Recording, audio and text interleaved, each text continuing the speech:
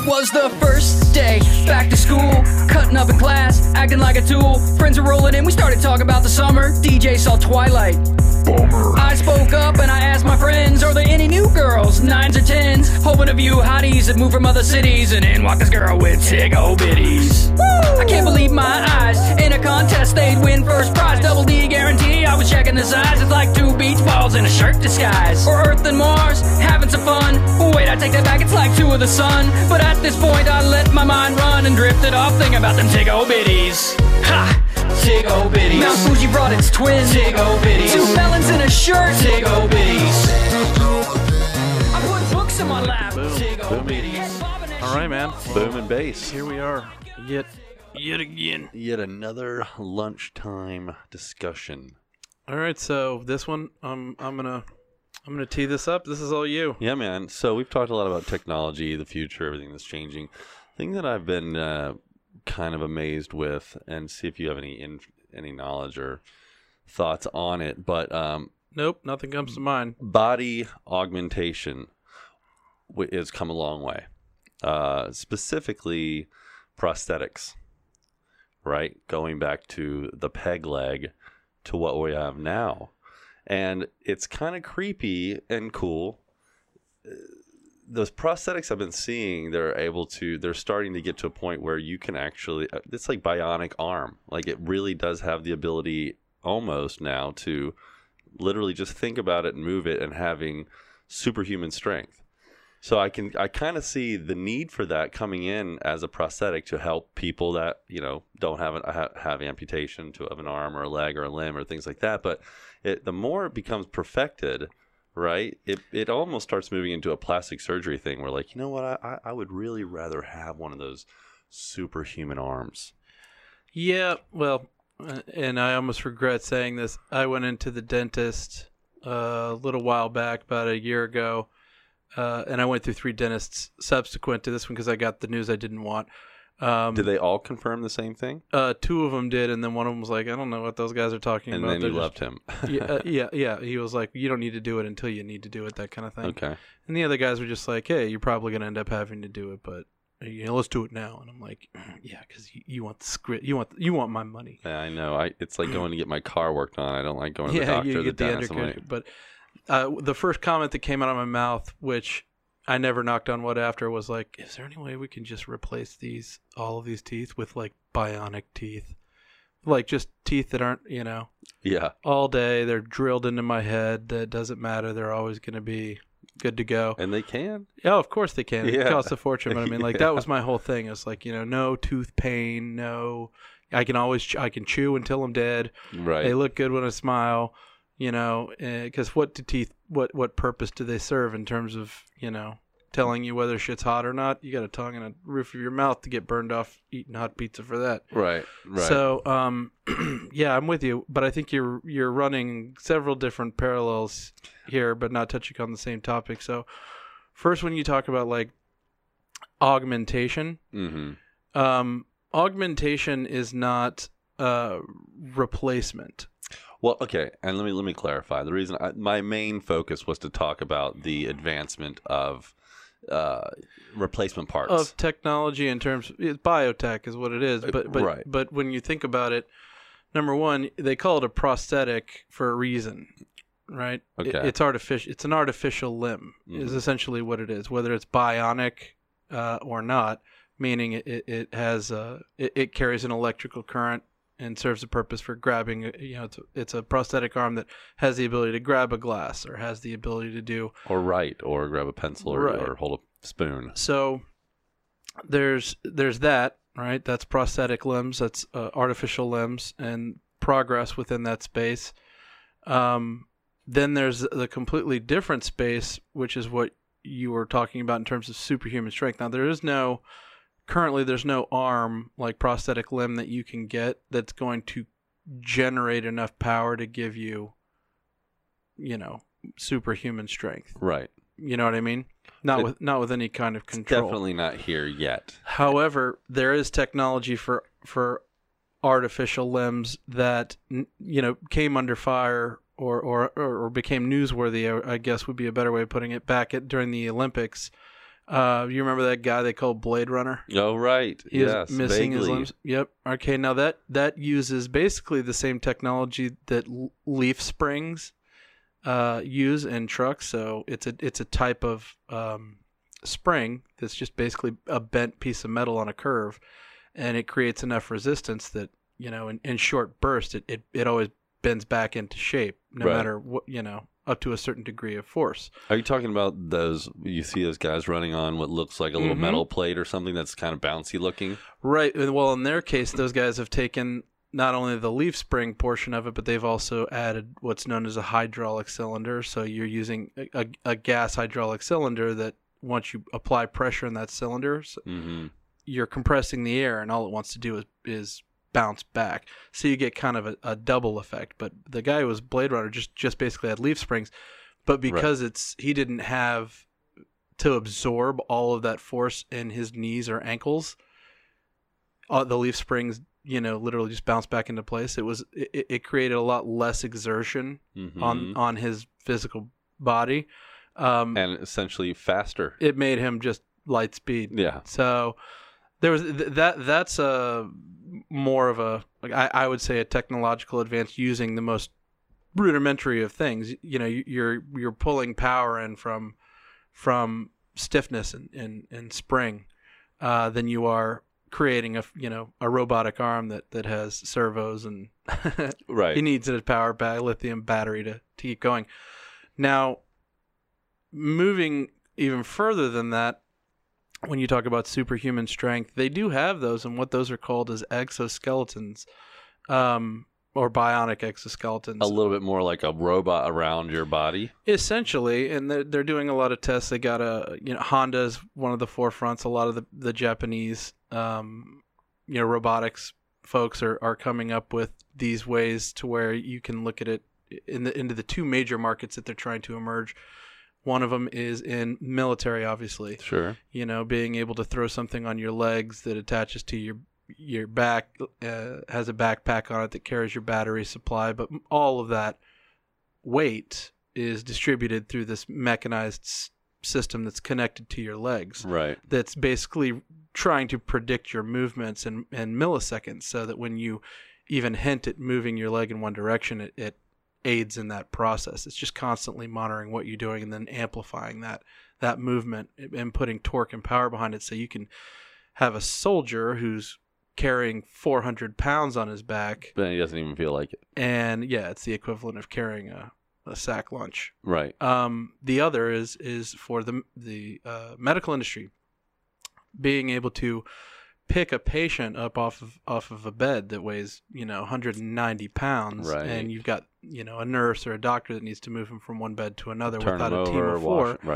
There's that, and there's also for people who are simply paraplegic that don't have the ability to walk.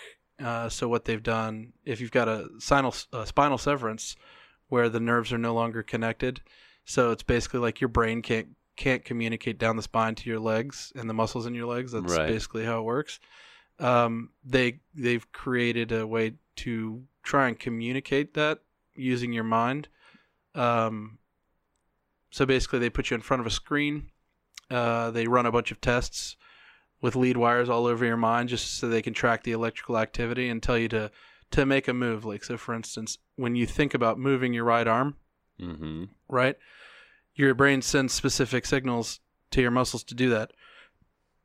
They've been trying to map those signals, and each one's different. Move left, move right, move leg, blah, blah, blah. So once they've mapped that, they can figure out how to create a bridge and say, okay, every time that signal goes off, that means that this person's trying to open their hand or close their hand or lift their leg or move their leg or whatever. And then you're just bridging the gap over the severed spinal cord. So you're basically, this isn't an amputee situation. They don't have function over their hand, but this will read that and act as a bridge from your brain to move your hand. Yes. It just connects over it creates, it basically, like, imagine you used to have everything hardwired via Ethernet. Somebody cut the cable, so what they're basically doing is going to the 2 points where it was severed. They're plugging in a wireless device right? Whether it's, imagine it's a Bluetooth on one side and a Bluetooth on the other, one's transmitting, one's receiving. So now it's just creating a wireless connection between where it used to be severed so that they can transmit those signals. Now, is it super advanced? No. Yes, by comparison to where we were before, but it's super advanced. Right, but is it completely working and flawless? Right. Not yet. We're making major strides though, and yeah, it is, especially with artificial intelligence, and their ability to use that kind of computing power to solve these problems that take us forever. Right. They can run all of these different simulations based off of their hypotheses in terms of what's the best way to construct this, and then they put it into a simulated platform for the computer to be able to connect, and then it runs all these tests until it comes out with the most successful outcome, and then they plug that information into the hardware, that into the software that was running on a real person, and they're just constantly evolving it.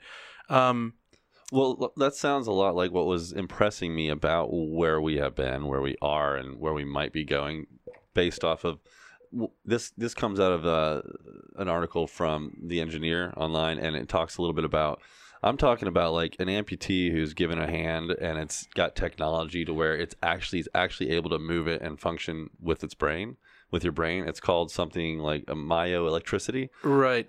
So that right now allows you to connect. Basically what it is they have a patch. One of them goes on your arm, right? So it can read the muscle signals at the base of wherever the prosthetic is going to get attached.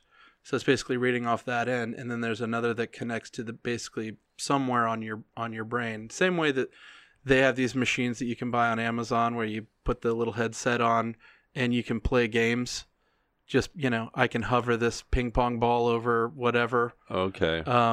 Just by thinking about it, right. Or I can, move the mouse pointer on the screen, this or that, just by thinking about it. So they're using that technology and they're trying to apply it to prosthetics. So once you do that, they can put a chip down there at the base of the arm so that they can read the signals that are coming from the brain more easily. They can read what's coming from the brain and they can read what's coming out the other end, and then they can apply that to what's going on in the prosthetic. Now, the prosthetics in general have lithium batteries in them. They do have a life, however much power however much it takes, however much you're using it. The response is I would say the latency it is a little bit slow, but it does create something that is far superior to using a traditional prosthetic, in the sense that now you have a wrist that can basically move around 360 degrees. You've got little fingers that have servos in them that give you the ability to grasp and squeeze. Now, up until I'd say maybe a couple of years ago, there was a huge issue with that, in the sense that there was obviously there's no feeling and there's no sensation in that prosthetic, right? So you can't physically feel anything that you're picking up. You can merely see it, engage it. So that being the problem, you don't have the ability to use your mind to figure out exactly how much pressure you're putting on anything. So everything, for the most part, was known as hard touch. It's hardware. So if your hand is picking up a tennis ball, let's say, okay, what's the total amount of pressure necessary to squeeze that ball to where you've got control of it and you can lift it off that table? But you don't crumble it up into tiny pieces. Well, once again, it's not superhuman strength that we're talking about. It's simply like, how much pressure do I have to apply on that till I know I've got it? Right. Or I won't drop it. And that takes a lot of work. Maybe you curl it around just to where it's enough, or you feel like it's enough, but then you pick it up and the ball just simply drops out. Right. And you can't tell because you can't feel it. Can't tell. So they've been making all these crazy advancements in not only the grip, right? So creating little cilia that you can put on the ends of the fingertips, right? But they've also started creating pressure sensors that'll give the machine a readout as to how much pressure is being applied. And that's all going back, and they're trying to figure that out computationally. But the thing that I think is the most exciting, and I actually have tried to talk to you about this from time to time, just in one of those like, oh, I've got an idea. And that is creating artificially soft muscles, right? So if you think about the way that muscles work, they're really nothing more than fibrous strings that expand and contract based off of how much electricity that you're putting into them. So when you fire electricity through your muscles, it gives you the ability to contract them, right? To clench them up. And then, of course, when you relax, then they're soft. You're soft, wavy gravy. So that same general principle, they wanted to be able to apply to these prosthetic limbs that are coming out. But the problem with that is that usually with electricity, it's kind of a 0 or 100. Right. You now have to put a value on the scale of pressure that you're applying. So and the way that they had it set up, whether they were using, something like fishing wire, piano wire, something like that, as kind of like acting like the tendon or the muscle fiber. Right. None of it seemed to be working, especially on a cost effectiveness. It was too expensive to be able to create something like this because you have all these different moving parts and you have such advanced electronics, right? So how do you create a more simple way of doing it? And somebody figured out that given that you're building this kind of closed ecosystem within the hand, this closed environment, it all really comes down to pressure, right? Meaning, much like the gas hydraulic. Okay, the more pressure you put on something, the stiffer it gets. Right. Okay, so like imagine standing on a pogo stick, and you're not bouncing; you're just trying to put your foot. The more you push down on it, the more it wants to go, force back up. Right. Well, if you reverse that same model, and you imagine using just that same deal, you're pushing air through something. All of a sudden, that air creates so much pressure that it has the ability to fill up bulbs of air, right? Right. Little packets of air. Okay. That actually will curl. So now you do have something that gives you the ability to soft touch pressure because it's not something that's mechanically really hard, like a motor that's trying to push it through. Right. Or a wire that's getting like pulled on or rolled up on something. It's like they're blowing air into it, and you can control air and air pressure pretty well. I mean, and there's no loss. Meaning when you let the cylinder of air be completely open, then everything's loose. More pressure you put on it, the more it clenches. Right. The more it starts to compress the hand, and there's no limit to how much you could put in terms of pressure into there. Not to mention, air has a lot more give. That's what I was gonna think. Right. You probably have a lot more give and leeway. Right. You could bend that finger back that's clenching on something. You can bend it back without breaking the mechanics. Right. Right, because it is air based. It just redistributes. Right. So now you've got the ability to create these soft muscles using compressed air, or in some cases they're using a fluid. Obviously, if you're using something with a little bit more density or viscosity to it, then you're going to be squeezing that much harder. Right. It's not near as forgiving as just plain air pressure. Yeah. So now that they have that, you have people with these limbs and the newest version of these things, you have the ability to go in for a handshake, and you can shake somebody's hand without worrying that you're going to squeeze too hard or do something wrong. Right. And they've also got haptic feedback sensors that they've put at the edge of the fingertips that are measuring the pressure. So as it's going in and you begin to squeeze, the moment it starts to realize that there's pressure on the other end of that, it starts to give you haptic feedback to the sensors that are located at the top or base of the arm or going back into the base of the brain, saying, okay, you're starting to feel a little more pressure, and it starts to intensify, so you know when to start to release. And it's actually giving you information to your brain? Yeah, for the same reason that, think of it like this, like you go in for a handshake and you've got an artificial limb, right? And you start to shake my hand. What you used to feel when you had your hand was you would feel somebody else squeezing on your hand. Right. Okay. Well, now in this case, imagine where the arm is connecting to your base limbs, right? It's got sensors in the fingertips, and it's got sensors in the hand. So the more you start to squeeze and the other person starts to squeeze back, now all of a sudden you start to feel that pressure, the level, that increasing amount of pressure. Okay.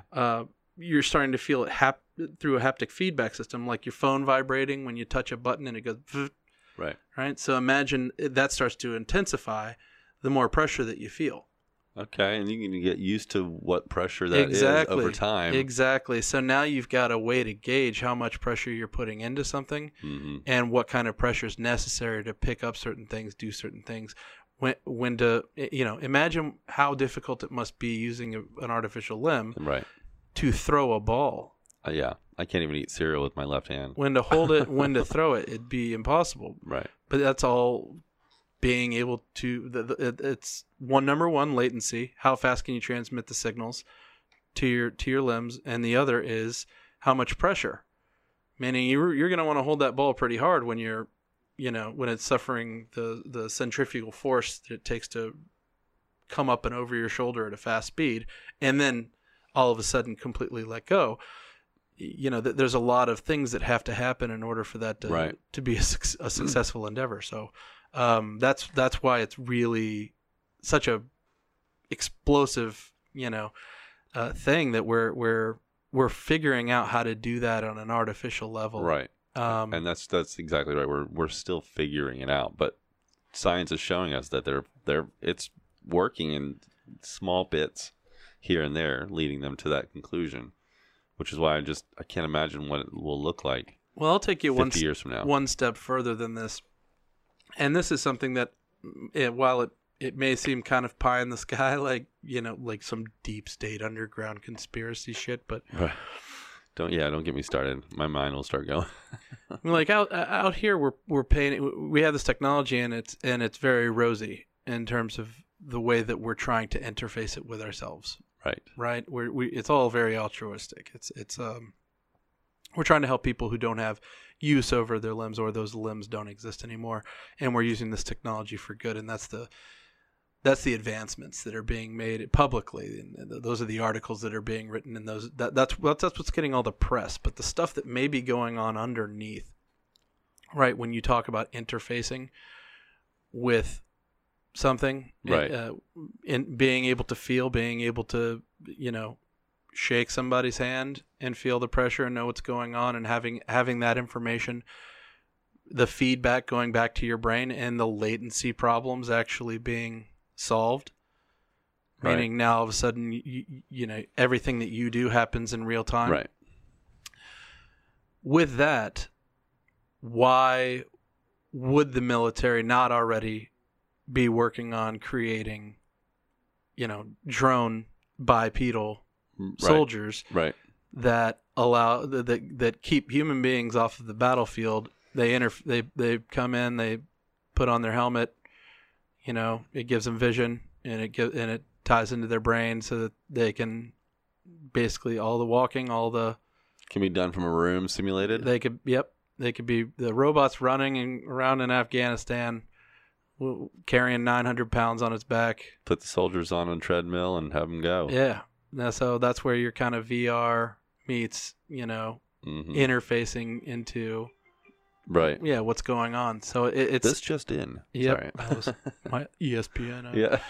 But I mean that's the scariest part about it, because now all of a sudden that's where. And where's the limit there? I mean, you got giant armies of just robots, and what does it become, a giant video game war at this point? What happens then? I mean, well, no, that's where why military technology gets the majority. That's why that's the squeaky wheel, right? That gets most of the juice, because if we're the first people who have it, right, and we can manufacture, we know that we put one robot out into a war zone. Okay, that thing can take the force of an RPG that goes off 20 feet away without, it'll be able to get up and shake it off. Right. It can take, it's got carbon fiber and titanium, it can take bullets, and it can take, it's the equivalent of a super soldier. Right. That, while it may cost a fortune, it saves thousands of lives. Right. It also takes thousands of lives, I'm sure. But, if you're the guy with that weapon, if you're the country with that weapon, and you're going and fighting people who still have to have real boots on the ground, that's a war you're going to win. That's a major, major advantage. Yeah. I mean, I can't imagine one country over the other having that technology. Well, worse than that, imagine being the country that gets infiltrated by that. You know, and there's Exactly. there's a 19-year-old kid that graduated from Carnegie Mellon sitting in a shipping container on a base, 5,000 miles away, who's just basically sitting there staring. You're looking dead-eyed at a robot that's got an AR-15, Right. and what are you gonna do? And carrying more ammo than any human could ever possibly. What are carry. you gonna do? It matters nothing. Right. If your life matters zero in that particular instance, because there's nothing you cannot fight back. And you can't even really talk your way out of it. There might be a soldier that you could kind of get to the heartstrings of if you have him in the right day. Yeah, no, You can't do that with a robot. not any more than you could talk to a drone. Right. Exactly. It's Yeah, there, it's it's scary. doing a mission, it just kind of stands there, and Mm-hmm. the guy's looking at data on a screen and a camera, and has his mission report next to him, and he knows what he's supposed to do. So Yeah. he moves exactly. when he has orders. He shoots when he has orders. He's not there to listen. Pie in the sky, because that's light years away from where we're at. I wouldn't say that by any stretch. I would say we're actually a lot closer to that than anybody Right. could fathom. Well, I mean, I say that, but I mean, I agree with you. I brought up this topic because it does feel like we're starting to move even faster. Things are starting to be figured out. I mean, we're not far from someone's almost about to die, so let's create RoboCop. You know the movie, right? It's Robo, like, huh? exactly. So you Kentucky Fried Chicken. we're not far away from taking somebody and with their consciousness and giving them a robot body and turning them into a robot, right? Well, you're talking. I think we could go You're there. talking about integration, not interfacing. Right. You're talking about you create a robot when I'm talking about we control it by robot humans, drones, right, but if right. you're talking about like biotech or Which, right. enhance, you actually talking about enhancement, Right. Where. Which was a spin-off to my topic. But yeah. But exactly. and in your mind, the first iteration of what you're talking about is going to kind of manifest itself in ways that you won't really be considering, right? And that comes down to chipping your children, putting microchips and RFID tags Right, and stuff in your right. children, and then even further is you going and getting what's the equivalent of a tattoo right. on your hand or whatever that carries all of your information. all your on it. information, your data, your ID, your That's number one your money in probably. terms of augmentation. Number two, obviously, the only way that you're going to be able to create, I mean, we already have augmentation. That's they've Right. had it for years. It's called a pacemaker. Right. Okay. Okay, Mm-hmm. and that's another big one. Being able to augment by being able to replace the most vital of organs, so there's no more waiting lists for kidneys or livers or Right. bladders or any of these things. Secondarily would be, and this is something that when you talk about the age discrepancies, like or people who are trying to figure out how to combat aging, Mm-hmm. right? They've gotten to a point where they've started to really isolate the things in our DNA and in our genetics that kind of cause that breakdown, right? So it's Breakdown in your body in general when you yeah, age? meaning the reason that we age is because we're essentially, and it's hard for people to kind of think of it this way, right? But so up until the point where you've reached your maturity, right? You're being constructed, you're being built. Your cells are all replicating, Mm-hmm. but they're replicating to include, like, notice when you get older, all of a sudden you start finding a mole that you didn't have before, or a freckle might show up, Sure. or something. It's like a switch gets turned, right? Yeah. Well, that's all part of that process. It's like a computer program that's running its course all the way to the very end.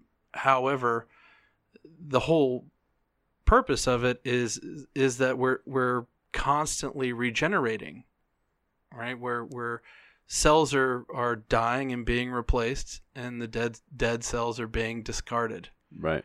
Okay, so it's just copy of a copy of a copy of a copy of a copy on into infinity. Now, that's fine, like that solution works, you know, all the way up through maturity and then through your peak, your what you would call your peak years.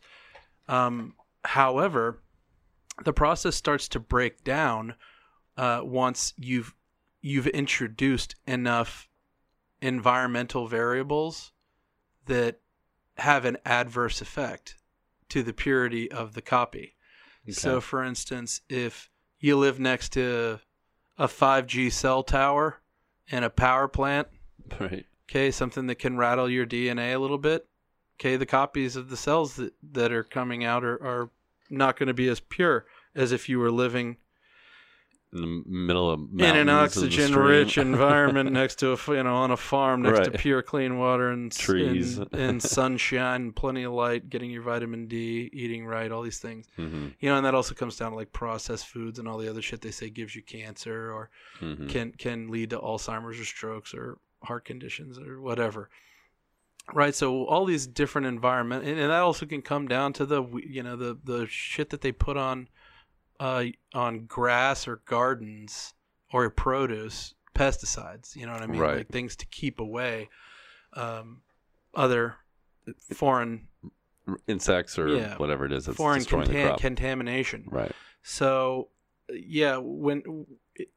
ideally once they've gotten to one thing that they have figured out is that it's the age of your organs, right? Your internal processes that like your liver's there to filter, your kidneys are there to filter, your heart is there to pump, right? Your lungs are there to filter, while at the same time providing oxygen for your blood. Right.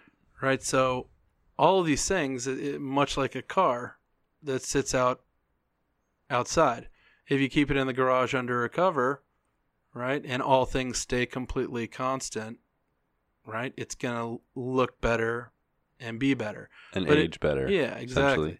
But but it's still going to get creaky. Right. You know, time is not going to pass where something doesn't get a hold of it.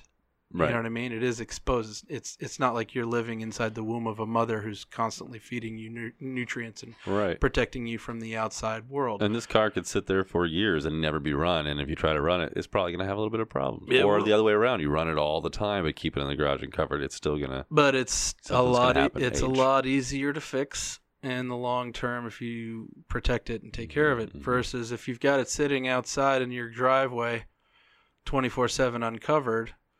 And you're driving it all the time, or you're simply just letting it sit there, it starts to break down, right? So that's where we are. But the one thing that matters probably the most is these filtration systems, right? And these filtration systems that we have, since they're on this kind of self-replicating cycle, that's just what they do. So long as you're feeding them proper information, meaning if you are making copies of copies, right? Meaning if you make a copy of a copy and it's a copy of a copy of a copy of a copy of a copy and you just keep going down the line like dominoes, 100 dominoes, that 100th domino that's a copy is not going to be near as pure as the original one. Right. Right? However, if you were to stop that process or you were to turn around and say, okay, the first copy of a copy, right? We're going to go ahead and isolate that particular copy right there.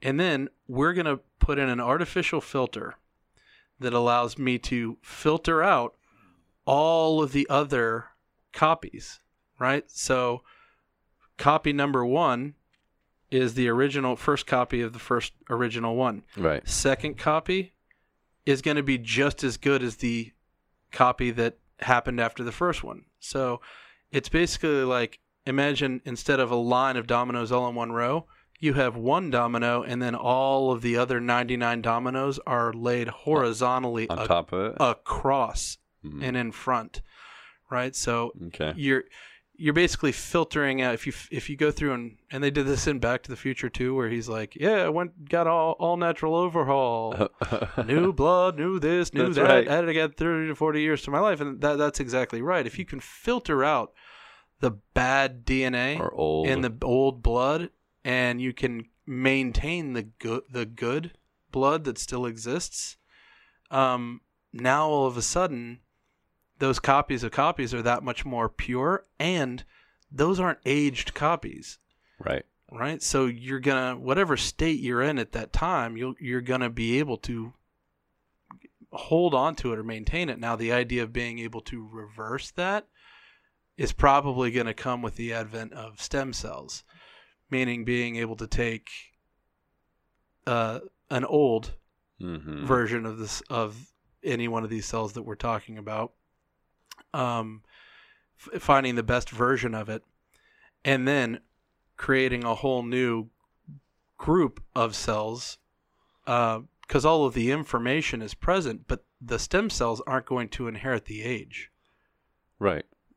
Just like having a brand new baby, you know what I mean? It's starting from scratch. And working with so it's not what a it has to copy of work a with. copy. It's a brand new cell that just inherits all of the information. Right? So it doesn't inherit the age. So what it's going to end up doing is basically replicating a brand new version of that cell. So if you have the ability to do that, and using like stem cell therapy and filter out all the old blood, while at the same time infusing all of the remaining, good blood that you have with stem cells to generate the blood, the blood that you're going to be pumping, or the cell types that you're going to be pumping right back into your system. Right. Now, all of a sudden, you might be able to reverse the aging process, because everything will be coming out as if it's a brand new version of what it was.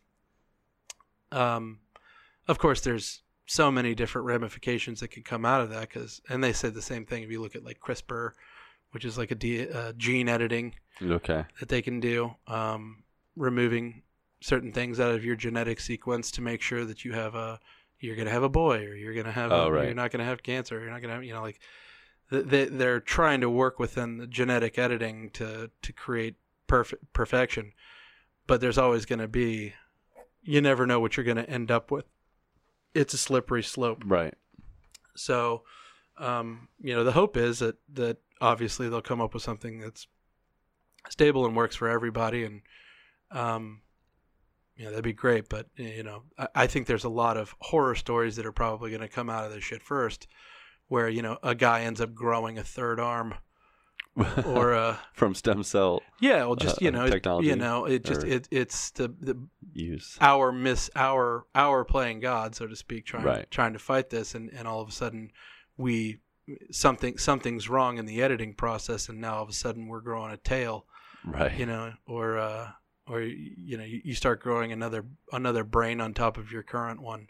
Or whatever, anything you want to keep going, anything can happen. Well, it would just be like growing the stem cells may not know what their exact purpose is, and much like cancer, will just decide, hey, I'm a new pair of testicles. Mm-hmm. So I'm just going to start growing as a new pair of testicles on top of this guy's other testicles, and now he's going to have 4 testicles. Right. And then that guy can't really be sure how the stem cell is going to react to an older body or whatever their use is for. And then that guy becomes super famous, becomes a porn star called Sir Nuts-a-Lot. And and now everybody wants the surgery. Exactly. And now everybody's walking around with 4 nuts, and what have we done? Look, hi, I'm a trunk person. I would like to have love with a man and a woman, but I can't do that. Hey, what are these trunk people doing? Hey, all wrong. Yeah, that's it. Been watching a lot of Rick and Morty lately. But yeah, so that's where I'm at. That's a topic I could probably talk. I mean, I'm already way over what we should be talking about. But I think about that stuff all the time, and there's a lot of people who are trying to figure out, how do you fight the aging process? How do we reverse it? How do we take, because that's a big deal in the medical industry is when these things give out, it's not like they're just making more.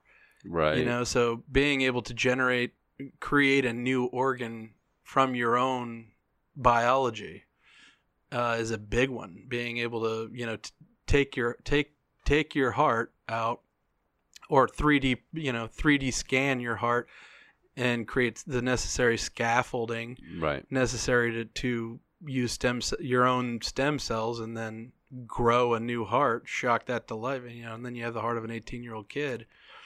I mean, that's the holy grail right there. Creepy. Yeah. I mean, but again, I wouldn't put it past us. I mean, human race is going to figure that out at some point. I mean, past our time. I think AI is going to figure it out before we do, but we're going to be the ones pushing the envelope and plugging all this data into the system, and the system's going to come back and say, I put together a model that's successful. There you go. And then it's going to somebody's going to have a really good day in the stock market. Once it's proven and it's working. Some little known startup is going to have a really big day. Wow. Yeah. So there it is. All right.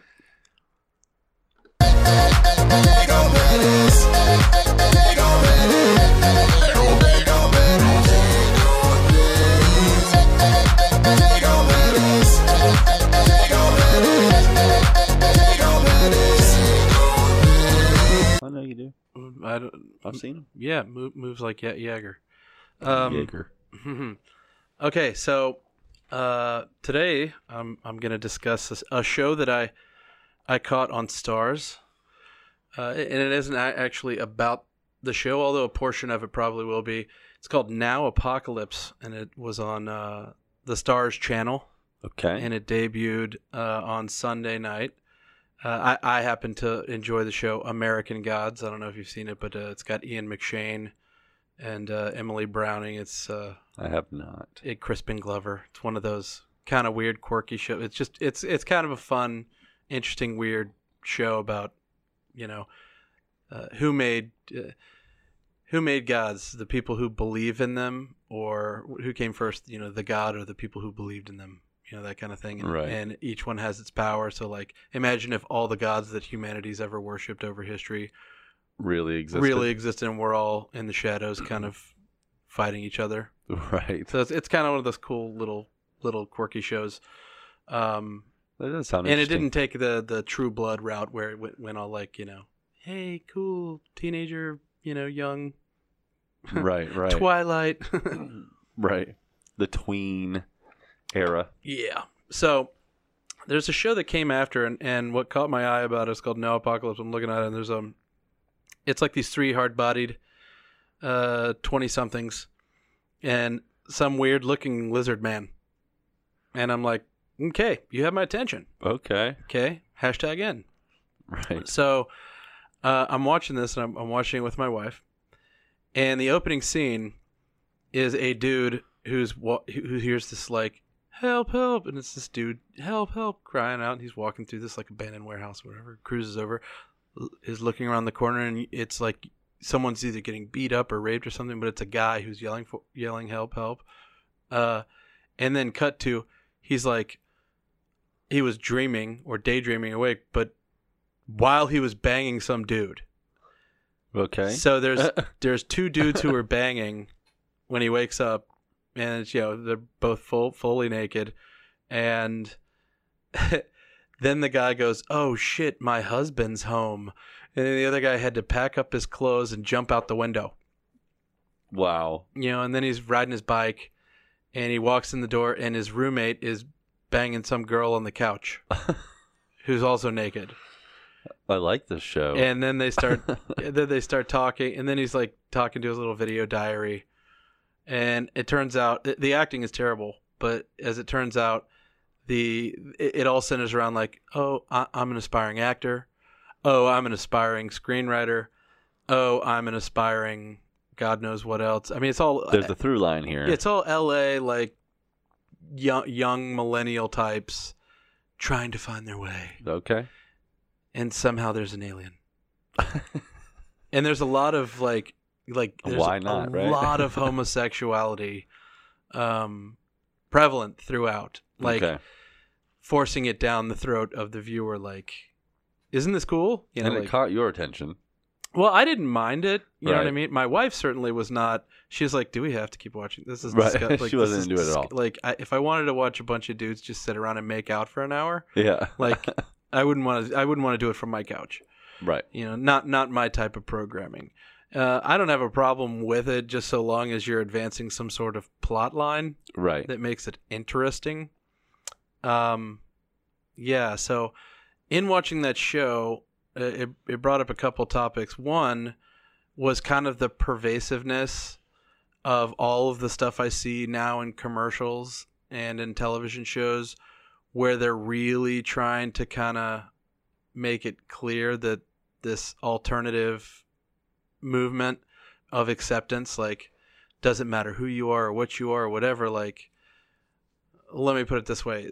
If you looked at a commercial back in the 1990s for Washington Mutual, Okay. it's a white guy and his family, or a white guy trying to apply for a small business loan, who gets into his minivan and goes home to his pretty white wife and his pretty white children with a white picket fence, and the dog greets him at the door, and Washington Mutual is there for you. Sure. Okay. And that's just the traditional way that you look at advertising. It didn't matter if they were all white. It could be an all, a black family or a Latino family, or Sure. it doesn't. None of that really mattered. You know what I mean? Like, that was fine. Didn't matter who was there, just so long as it, like, you were trying. The message was, hey, we're there for you and your family or whatever. Okay. Now you have the second additional layer that keeps getting thrown on top of stuff that's a little mind-numbing, because now I'm watching like a Starbucks or a Washington Mutual Plan for your Future or whatever. I'm not saying it's a Washington Mutual commercial. I mean, does Washington Mutual even exist? I think it was bought by Chase. Okay. But I mean, the idea is like it's a banking commercial, how to invest your family. And they're showing like a multiracial gay couple and their adopted child. Right. And then they're showing like, two dudes who are, multiracial having coffee. And it's like that they're going so far out of their way not to show a black couple or a Latino couple, right, or a white couple or an Asian couple, or, like what the traditional nuclear family that seemed to be the acceptable norm that everybody was used to. Sure. Now it's like, okay, well, so do I have to be gay to open up a bank account? Right. My wife's white. Is that a problem? Now I'm confused. Am I not diverse? Am I not, am I not the kind of customer you're going for here? Right. Who are you catering to exactly? Who's your demographic? Yeah. And I mean, you could have made the argument the opposite way. When you're looking at the 90s, you're like, oh, I'm an interracial gay couple with an adopted baby. Are you saying that only white, picture perfect little, white picket fencey Donna Reed style families are allowed to do banking here? Right. Now, I don't think either one's right or wrong. Sure. Okay. However, I do feel like a normal was kind of set. You know what I mean? Sure. Like, all things being considered, if it was the first commercial that they were ever doing, ever, and there was no previous standard set, I think everybody would be like, cool. Right. No problem. But standards are going to be updated every 10 years or 5 years. I mean, you can't look at it like that. I mean, where's progress? Where's change? Where's, there's always going to be a new norm. You know what I mean? Yeah, so I get it. Do you push back to that, or does it bother you that it's not the norm right now that you're used to? No, not at all. No, what is it about it? It doesn't bother me that it's that it's being displayed, that they're doing it at all. Okay. What does bother me is that it's all they're doing. Right. Well, I feel like that this is happening everywhere. In the entertainment industry, all the awards, all this and that, the people that are being recognized, it's really, really in your face, diverse, if you will, quote unquote. Right. And everyone's kind of making up for lost time and trying to prove that, hey, we are the percentage of people that accept all of you different ways of being. That's not quite what the norm was. So you got this overdoing it attitude of, I guess, advertising and awards and accolades all around, because these groups are so loud and being listened to right now that it's kind of like, okay, and I agree with you, it's kind of in your face. It kind of says, okay, well then, is this the new norm, or are you just trying to prove a point, or are you just trying to fit in with what's loudest right now and what people are talking about? So I'm going to be all gay commercial or all interracial commercial for however long. I feel like we're almost over that hump of those kinds of things where it's really pertinent to just do that to prove a point? I think they're proving a point. They're like, hey, we accept everybody. Yeah, but no. I mean, and I hear this from, lots of, I'm not the only one who feels this way. It's pervasive. Like, and it almost seems like it happened overnight. Oh, yeah, I agree. Meaning, I feel like before Trump, I mean, even back when it was Obama, like, people were people, right? I guess, and it was like, yeah, they're trying to fucking sell me life insurance, so cool. Commercial's a commercial, right? They're not hitting the gas on any kind of agenda. But now it feels like everybody's got this layer of, and it's these big brands, and I guess they kind of have to. Right. It's all about political correctness. You know what I mean? Like, they don't want to get called on the carpet for not being empathetic or sympathetic or accepting or right polarizing to people. So it's like, I get why they're doing it, but I do feel that it's necessary to make a transition. You do it in a way that isn't so abrupt and obvious. I agree. It's definitely gotten, I feel like it's slowly evolved. Like, how did it start? You had your normal, mainly white casts or whatever of anything, and then they were like, oh, now it's interracial. It's like, it's still man and a woman, but now it's man and Latino or man and a black or white. And then it's like two dudes on a first date no. who are talking about who's going to pay. Listen to me. I'm talking back before it was like gender neutral and the gays were accepted on TV. Or let's go back before even Ellen came out, right? Before anyone on TV was accepted or talked about as being gay and openly gay, and now we have a show with a gay person on it. Before that, what did it start with? Interracial? Was that the first time we started going into the stretching the norm, if you will? It was all white people, then it was a white and a black person, or a white and an Asian well, that's person. where they came up with the phrase token black. Well, yeah, especially on South Park. I'm talking after token black, right? Everything was normal with token black up until a certain point. Everybody's got that one black friend, right? But now you got married couple. That's a black and a white. That's a step outside of we only have one token black person. It's like, now we've kind of branched out a little bit, and now we're showing acceptance of this way of life, or this race, right? And then what happened after that? What was the next step of stretching that even more? Was it gays? Was it more blacks being with accolades and being or recognized? Latinos, or right? Look, whatever once again, it doesn't matter if it's racial, if it's gender, if it's sexuality, if it's identification. Mm-hmm. None of that matters when your sole purpose is selling a product, right? Right. If that's your core audience. But for some reason, people feel like it matters. It matters, they're doing it. But life insurance, right? It shouldn't have an agenda saying, this is the way that we view the world, right? In any way, shape, or form. Whether it's a picture perfect whitewashed version, that the Trump supporters would go for, or a total liberal left crazy, however far you can go, right. whether it's socialist, a white woman and a black woman, exactly, with an Asian child and whatever, exactly, right? They should kind of ignore those political statements, but what it comes down to for me is that I'm looking at these things and I'm thinking to myself, okay, I know where I fit as the audience member and as the potential customer. Now I'm looking at this on, say, a network television show, right? Like, this is showing up on prime time at sure. ABC, or I'm watching CNN, or I'm watching Fox News, or I'm watching hell, it could be Comedy Central. It's all over the place. It's all over the place. I agree. So I'm watching this and I'm thinking to myself, okay, well, I know where I fit into the spectrum in terms of the customer that they're trying to reach. Mm-hmm. I know that they would love my business. Mm-hmm. They would love it. Like Trump would say. That would be the huge. I'd be the best customer. I'd be huge. Right. I'd pay my bills. They would love me to invest money with them. They would love a lot of people, right? Sure. All across the spectrum to be their customers. Mm-hmm.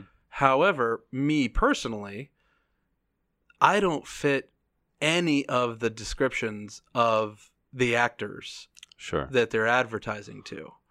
So when I thought about that, I thought about, okay, well, who of the people that I know, and I know a lot of really progressive folks, Sure. that some of them lean so far left, they're even surprised that we're friends. Right. And that's not to say that I'm some super right winger, but I'm definitely middle right, more libertarian than anything else. And when I think about some of these friends of mine, even the people who are liberal, I'm like, oh, how many of those friends of mine actually have any of the stuff that's going on? How many of them know interracial gay couple with an adopted baby? Right. That they go out and have drinks with. Exactly. Right? Mm-hmm. How many of those people fit that mark? Right. How many of them have gay friends where they go and meet them up after their gay buddy goes on a blind date, and he comes in and he's like, oh, it was amazing, it was this and that, and Right. I don't. I mean, I have gay friends. I have married gay couples that do have their own child. Mm-hmm. But it's not like anything that these commercials are trying to represent.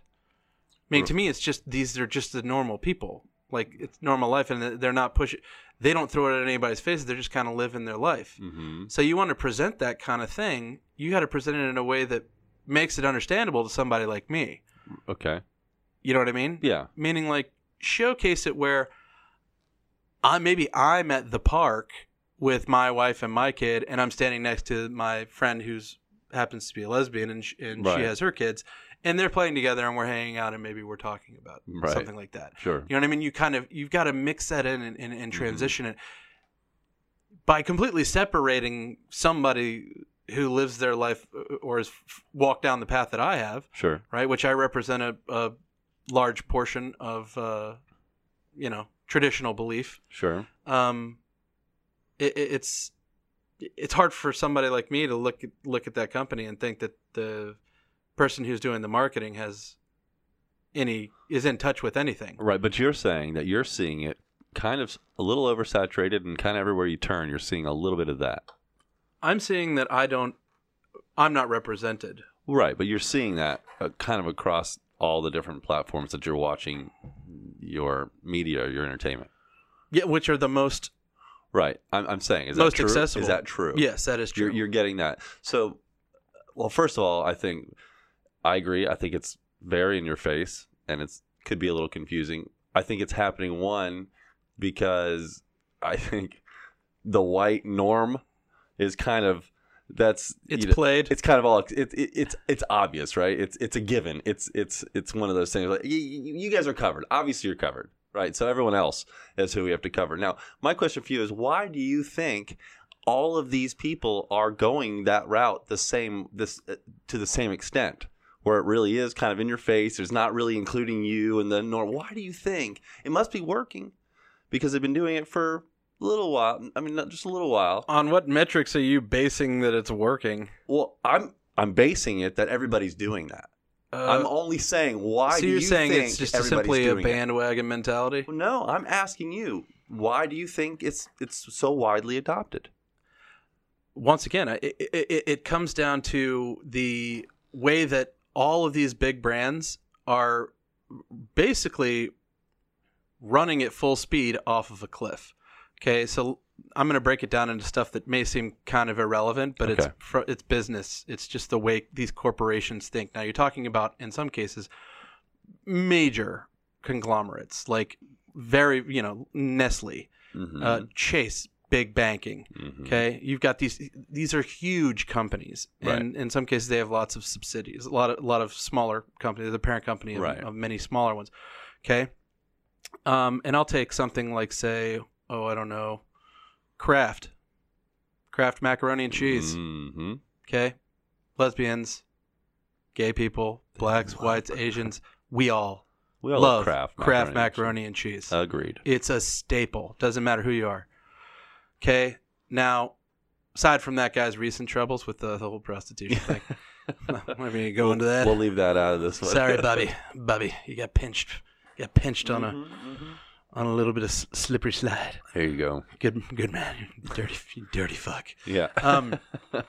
Aside of that, You're right. Aside from that, so let's imagine that this would be a representation of, they're doing. Hey, it's Easy Mac time, and the kids making the Easy Mac. And let's say it's a little black kid who's making the Easy Mac. He's loving it, and then in comes his mom, and she's Chinese, and then in comes her other mom, and she's white. right? And they hug and they say Easy Mac. It's the family thing. Okay. Let's say, and that sounds like a commercial. I'm not saying that I've seen one like that, but I'm choosing as a hypothetical. Makes sense. Right. Following you. We've all seen commercials from big brands that are doing what we're talking about. All right. So those guys, right?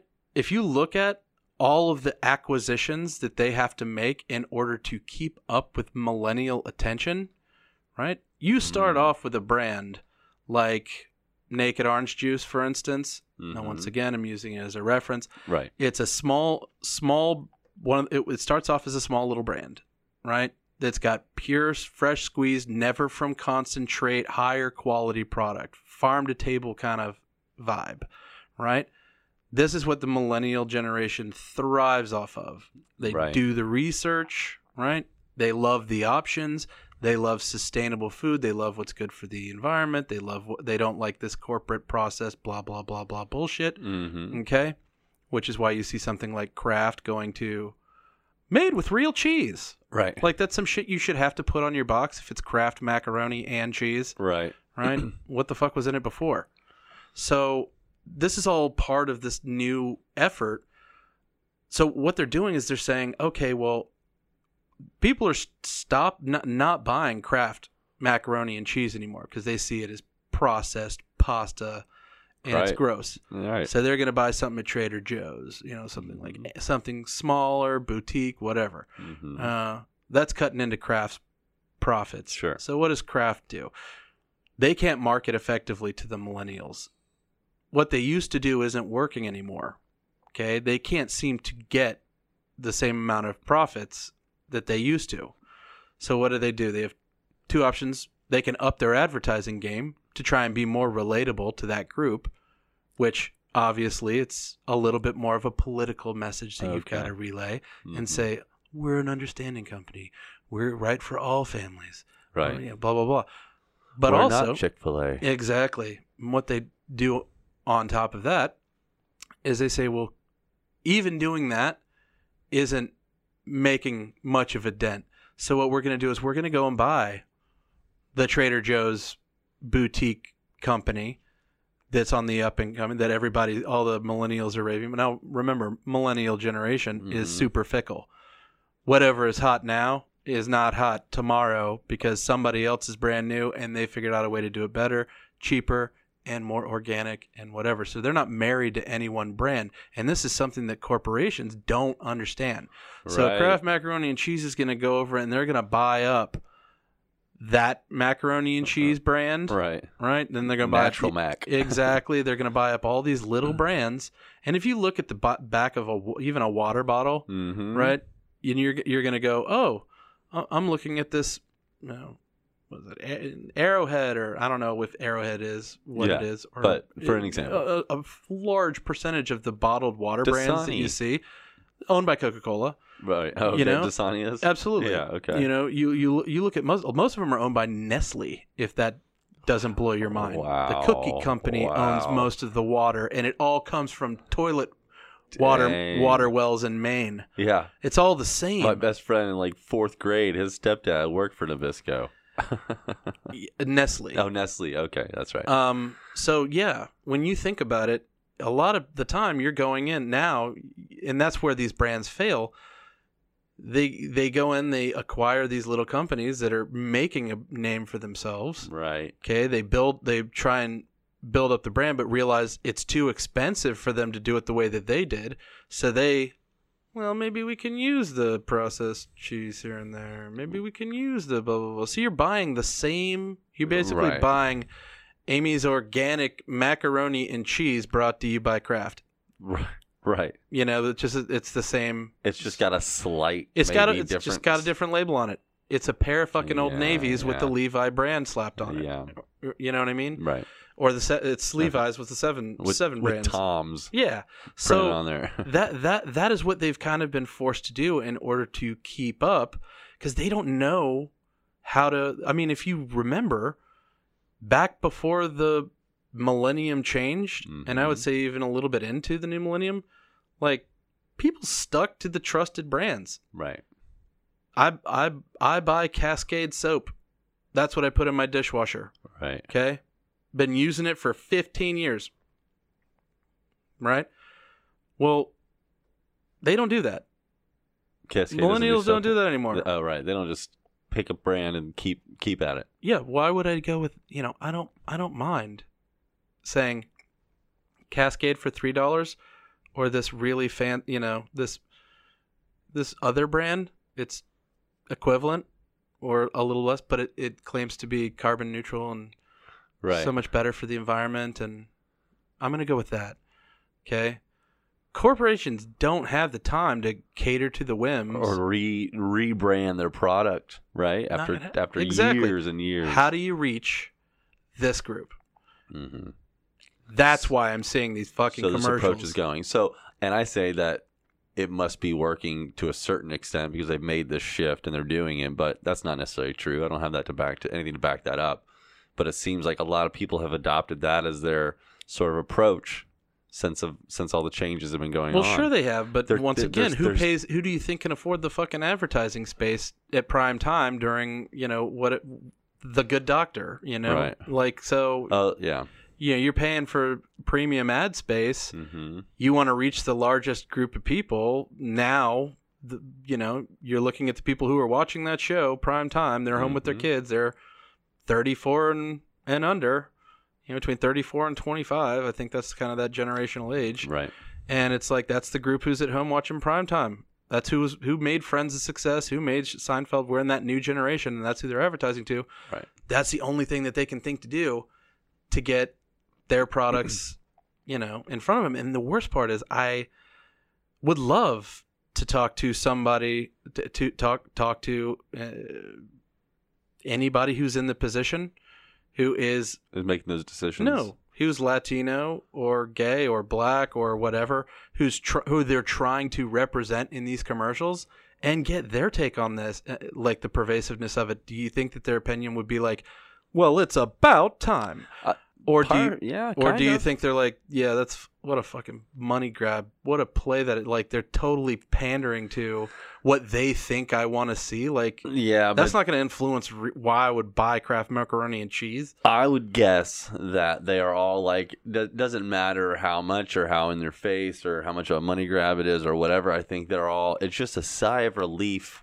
Because it just keeps it. It just is it's just normalizing it and normalizing it and normalizing it. Really thinking that they breathe a sigh of relief when they see the commercial? I think that they're loving that all of us people who might have been against it for years and years and years are seeing that primetime television is telling me that this is now normal. And now I'm going to look at you and be like, well, what do you think about all those commercials you've been seeing? Obviously, it's accepted, so stop looking at me that way.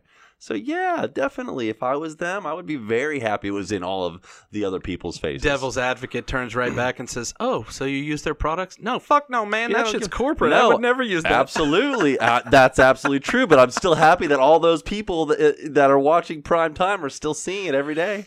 It's becoming normal. It's not like it's desensitizing it. That's what I would want if I was them. I don't care about the product. If I'm hearing you right, okay, is that these corporations are doing the Lord's work. If I were for absolutely no benefit. That's right. They're alienating the people who actually would continue to buy their product. I don't think they're alienating anybody. And I don't. Oh my gosh. I think if you are dedicated to a product your whole life, and you start seeing a commercial that doesn't relate to you, I don't think that's going to change your opinion. It does. Okay. It does. Fair enough. Because it speaks to... Again, I think it's working because if they're showing that and you're losing customers because of it, they'd stop doing it. But it's not happening. All right. Well, let me rephrase. Okay. I'm not going to say if I see some like progressive message or politically layered version of a commercial that it's going to affect your use of that product. Yeah, I'm not going to Of leave course. That's my point. my bank Right. just because they made a commercial that was like, what are you doing? Like, Right. can't you just live it instead of promote it? Right. Like, actually do a human interest piece for your commercial where you're showing real customers and who they are Right. and how well you take care of them, rather than try and push some kind of agenda. You know what I mean? Like, that's on them. I don't understand. But if it's a product that I use that I feel like, and I think a lot of people have done this, you know what I mean? Where they've done something and it's gone off the rails. I don't know if you remember, but when Chick-fil-A came out and everyone found out that they were against gays, everybody was starting to boycott. It was like, don't eat here, don't eat here. All right, so let me talk about when and it move into, and we'll cap the whole thing, because this happened recently. Do you remember when Nike did that commercial for the Super Bowl and they had like Colin Kaepernick or whatever his name was on there? And they tried to infuse a little bit of a political message into selling shoes. I remember. You remember all of the YouTube blowback that came out where people were like burning their Nikes in their driveway? Yes. Okay. That's a very, very touchy subject to a lot of people. Oh, I'm sure it is. Yeah. But everything that's political is touchy to somebody. Sure. Right? I'm saying touchy just because there's like a big divide. People who were always watching football won't ever watch it anymore because of this period of time. Like, I don't know. Maybe, yeah. Yeah. Well, I mean, I know people that were that way. I was just like, oh my God. Okay. But now, for the wrong reasons. I'm not here to say I'm not here to say that I'm never going to buy a pair of Nikes again. You know what I mean? Well, they were for him. They were supporting him, right? Sure. Yeah. I mean, they should. Yeah. He was standing up for blacks or equal rights, right? Yes. It wasn't America. It wasn't in the face of America and our flag and it wasn't. Such a hard thing. That's the whole point of about. being an American and being free. If I want to take a piss while they're singing the anyway, Spar Single Barrel, that's my deal. Whole nother topic, but you're right. Yeah, I completely agree. Look, the point is that Nike decided to get involved. See what I'm saying? So when you have a brand that takes basically a political stance or tries to push a specific message based off of political correctness or how they feel about one thing or another, it alienates people. It does. Sure. It doesn't mean that it alienates it. It strengthens their bond as a brand with people who are aligned with their politics. Well, it creates a divide, basically. It does. It literally. Right. But they're on one side or the other. They're forever going to have that on their record with. But if you remember correctly, back in the day, all the commercials that we watched growing up for Nike, they were all about just get out there, just do it. Yeah. Yeah. No message. It was all about sports. It was all about what your Nikes are going to help you do, what your Nikes are going to, And it didn't really matter about race. It was just athletes or, it never inspiring people. It didn't matter. Never pushed a message. All white or all black. It was about the participation in the in athletics and the shoes and they were the shoes to help you. I wonder why they felt the need to really step up at that point. There you go.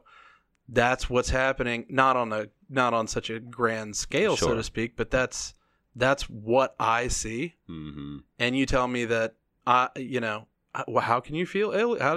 Are you telling me you would never use that brand again? Right. And I'm not saying that I wouldn't ever use the brand again, but I will say if I'm looking at Tide versus Cascade, and Cascade felt the need to, put it in my face. Yeah, well, get up there and support some shit that I thought was tacky. Kind of like talking about politics during your award acceptance speech. Right. It's like... It would make an impact on you. You'd be motherfucker, all you do is sell soap. Like, sell soap.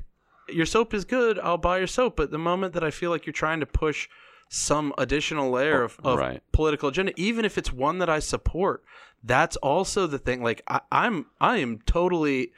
I think it's fucked up in both directions. Like, if you're trying to push, like, some...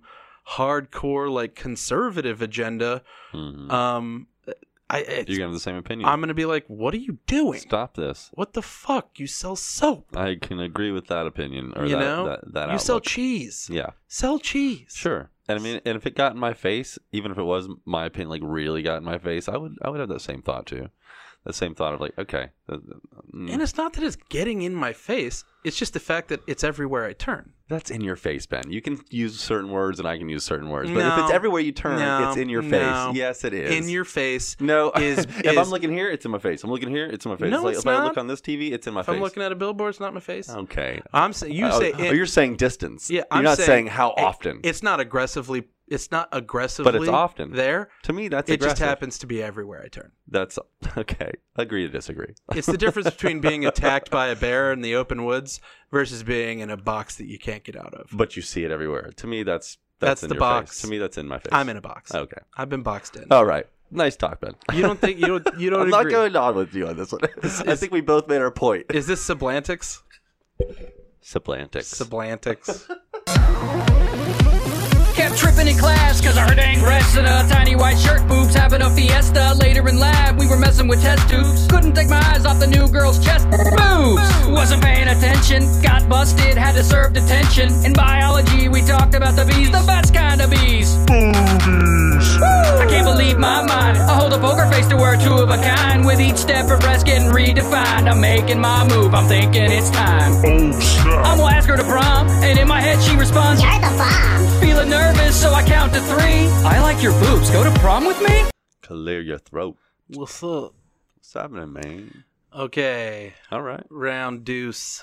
Round 2. In this lunch here on another topic. So the show that I was talking about before, where I said I had this topic, I was talking about a show called Now Apocalypse. Right. Okay. Okay.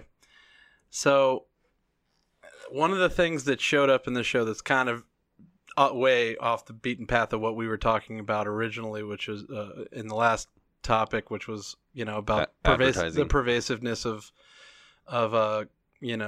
pushing a political agenda or a message in commercials.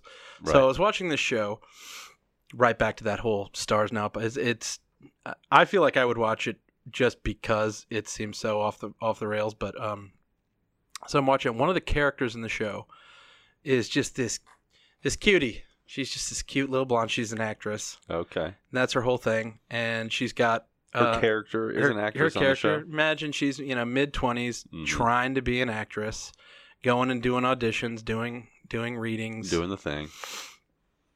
And she's got a totally normal roommate who comes to her and is like, "I'm having such a tough time meeting hot guys online. Help me out. Blah blah blah. Right. Look at my Tinder thing." She's like, "Let me see your profile," and it's just like her doing something stupid with a martini. She's like, "Oh, that's not good. Here, let me get a photo. You need to show more skin." So she sits her on the couch, puts her in like a bikini. And like sitting on her couch in a bikini and makes her pose like 100 different ways just so she could get the person. When she's like, I look like I'm confused in that photo. She's like, that's it. That's the perfect one. You're showing skin and it's mystery and whatever else. So she helps her friend with her little Tinder profile, and then she goes into her room and starts laying out like sex toys. The one that had their picture taken? Or the one that was taking the picture? pictures. Okay. Just a girl who's a struggling actress. Right. Has her roommate. Is helping her out. And then just you're thinking, oh, well, okay, so this is like this normal girl.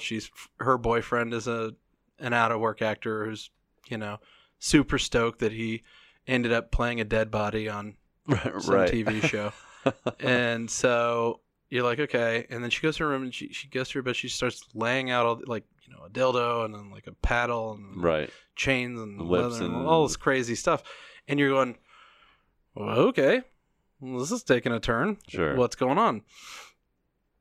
So then she starts taking her clothes off and hanging up her stuff and putting on a new like hot like little lingerie outfit.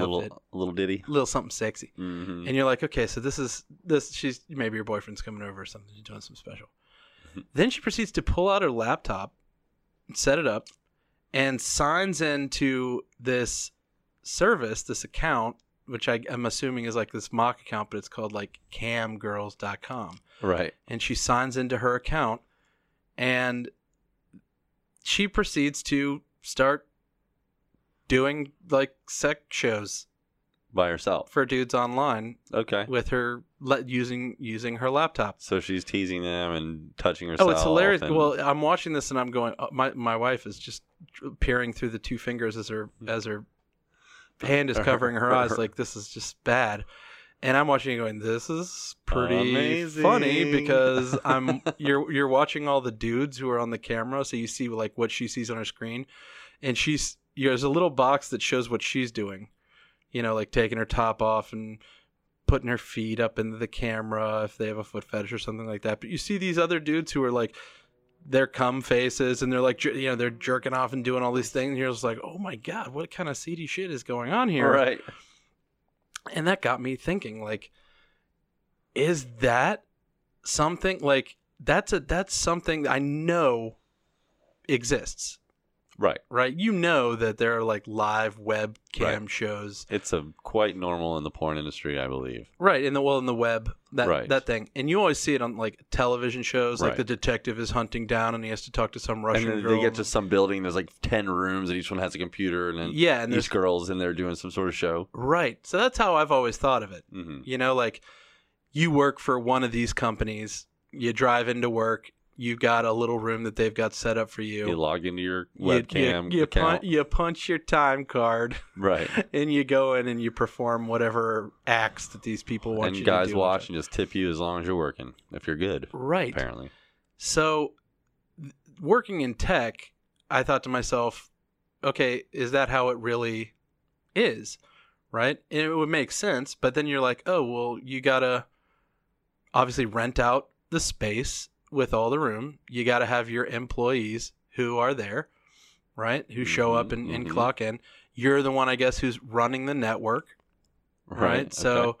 you have everybody, all the people who come in, they're kind of under your employ, and you handle all the credit card transactions and you handle all that stuff. But Right. it's that's a lot of overhead, right? Right. Because you got to pay the girls or the guys or whoever or the chickens. Right. Or whatever, whoever the performer, the talent, okay. Right. But you also got to pay for the space for them to perform, and Mm-hmm. Internet access. And the servers and all that stuff. All the, yeah. so if you're a tech guy, like if you're a tech entrepreneur, wouldn't you think that creating that element and making it like the Uber for webcam selling yourself and just taking your cut? Right. So you create the platform, right? The website. You allow people to log in from anywhere. Right. They have their own account. They have their own. It's basically like setting up your own little e-commerce store for live streaming your own porno. Right. And you have your own little group of and people subscribe to whatever that service is. But if they're however many, and they get however many minutes, I would imagine. You know what I mean? Right. However many minutes they're tuned into your live camera stream is what gets deducted from your balance. And I don't know how you would set that up, but I'm watching this on the show and I'm thinking that seems exactly how they kind of have it set up. Right. Okay. That means anybody could be doing this. Right. That's right. From anywhere. They sign on to it. Anybody could be doing this, and you wouldn't, and it also could be quite lucrative. Sure. Right? Absolutely. So let's just say you're a hot-bodied cat. You don't have a ton of marketable skills. You got a choice between waiting tables, right, or Spending hours on your webcam all day. putting on a, one of these like eyes wide shut masquerade ball kind of masks, and that's like your character, Mm-hmm. right, or a wig or something that kind of hides your identity, go by some handle, and now all of a sudden, all you got to do is, be on there and do it for 2 or 3 hours, and you're basically laying on your bed doing whatever it is that you're doing to yourself. Right. It's already there. It's already out there. Okay. The thing that blew my mind about it, and I don't hang out in this world, obviously, Right. or know enough about it, but I immediately figured out, wow, how lucrative that business could be for somebody who literally just doesn't want to wait tables and has a hot body or is hot or a hook. And is a little open with their sexuality enough to share it. Because I imagine that in itself might be a little bit of something, because you're interacting with a complete stranger, but you don't actually have to have any physical contact, so you can kind of do whatever you do. Right. But it's like the fact that anybody could do it made me immediately wonder how many people that I've met, run into, whatever, who may, at any random point in time in their lives, thought to themselves or took the action of doing something like this, like being like, because most of the time when you see a lot of these adult sites, you're like, a lot of these cats are doing shit for free. You know what I mean? Like, YouPorn is just a couple teenagers hooking up in their dorm room, and they think it's cool to put their porno onto a free porno site. You know what I mean? And you think about how often people are taking. I mean, we're already one step there on Instagram or any of these other major sites. I mean, it's showing everything but the nipple. So people seem to be pretty open with sharing their bodies in relation when they're in control, and they want to be admired for having a great body, or want to be admired for anything that might draw more interest or bring people closer into their realm of being empowered. So the fact that is out there and it is available for anybody who would want to sign up for an account and has a webcam and wants to show. As a father, it scares me to death. Yes. Just scares me to death. For having a daughter, it scares me to death. I'm sure it does. There. I mean, it's definitely there for anybody if they want to do it right now. Yeah, but I mean, if you think about the ability to maintain anonymity, should you have the ability to do that, and it's a way to make money, and all you need is a computer and an internet connection? Exactly. How were they doing this without, like, high school girls and, that's a good point, young teens and whatever, who were just like, it's a way to make, I want my new Louis Vuitton purse. I'm hot, I'm sexy. I do this with my boyfriend anyway. Nobody touches me. Nobody knows who I am. No one's going to see me. Right. What's going to stop me from going and doing this? Well, it shouldn't, if you want to. Well, what? Yeah, if you're underage, number one. Well, right. If you're underage, yes, obviously. What is to stop you? I don't know. I mean, I guess there must be obviously some sort of verification process. Click here to confirm your age? Right. What's your PayPal email? Like, what are the ramifications of that? Way too much liability to think that someone can get away with being underage on there. Well, I guarantee you they do, because, that's the whole point, right? You're doing it anonymously. Right. Well, look, I may spend less than average than the average guy on looking at porn. You don't pay for it. I know that for sure. I definitely don't pay for it. It doesn't mean that enough. Who does these days? That's right. But in the time I've spent, I've come across a site where, I mean, they all have handles, but you see their faces. None of them are covering up their faces. You know what I mean? But a lot of them are wearing wigs. Sure. And since it's one-on-one. It's not, though. This is like, it's a chat kind of thing. So you can go through and you can look at all women and see what women are on there. You can go through and see what all men are on there. You can go see what couples are on there. So you can have multiple people viewing the same stream.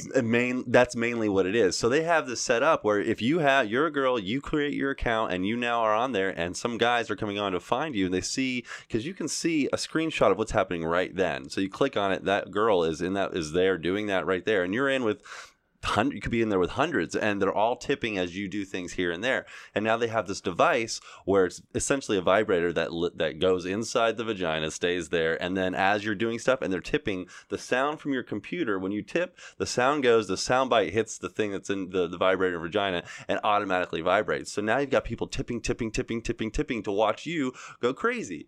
Now, you don't see. Where's the fun in that? Why don't you get to see John Q. Public's cum face while he's jerking off? Well, that's the bread and butter of this deal. Right. She doesn't see the faces of the people. The burly 50-year-old man. Right. Nobody sees anybody who's got a plushie fetish, who's wearing a panda bear costume. Now, when she gets to a certain a certain amount, it says, okay, if you get me to this point, then I can go private. So if you pay a little extra to tip to be in the private show, you could be, instead of hundreds, there could be like 10 people or something. You know what I mean? that's super private. Well, that's what I'm saying. So and then you go into a private show where it's obviously a lot more stuff than what was, the free show, I guess.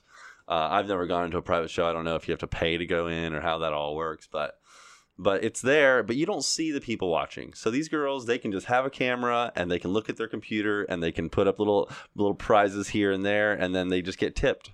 And they get tipped as they do things, as long as they want to stay on there. And the more tips they get, if you reach 500 tips, I'll do this. If you reach 750 tips, I'll have an orgasm. I'll squirt at 1,000 tips. You know what I mean? So they've got these milestones. I would have definitely held off for 1,100 at least. Well, if you don't have a popular girl, it could take a long time for it to get to 1,100.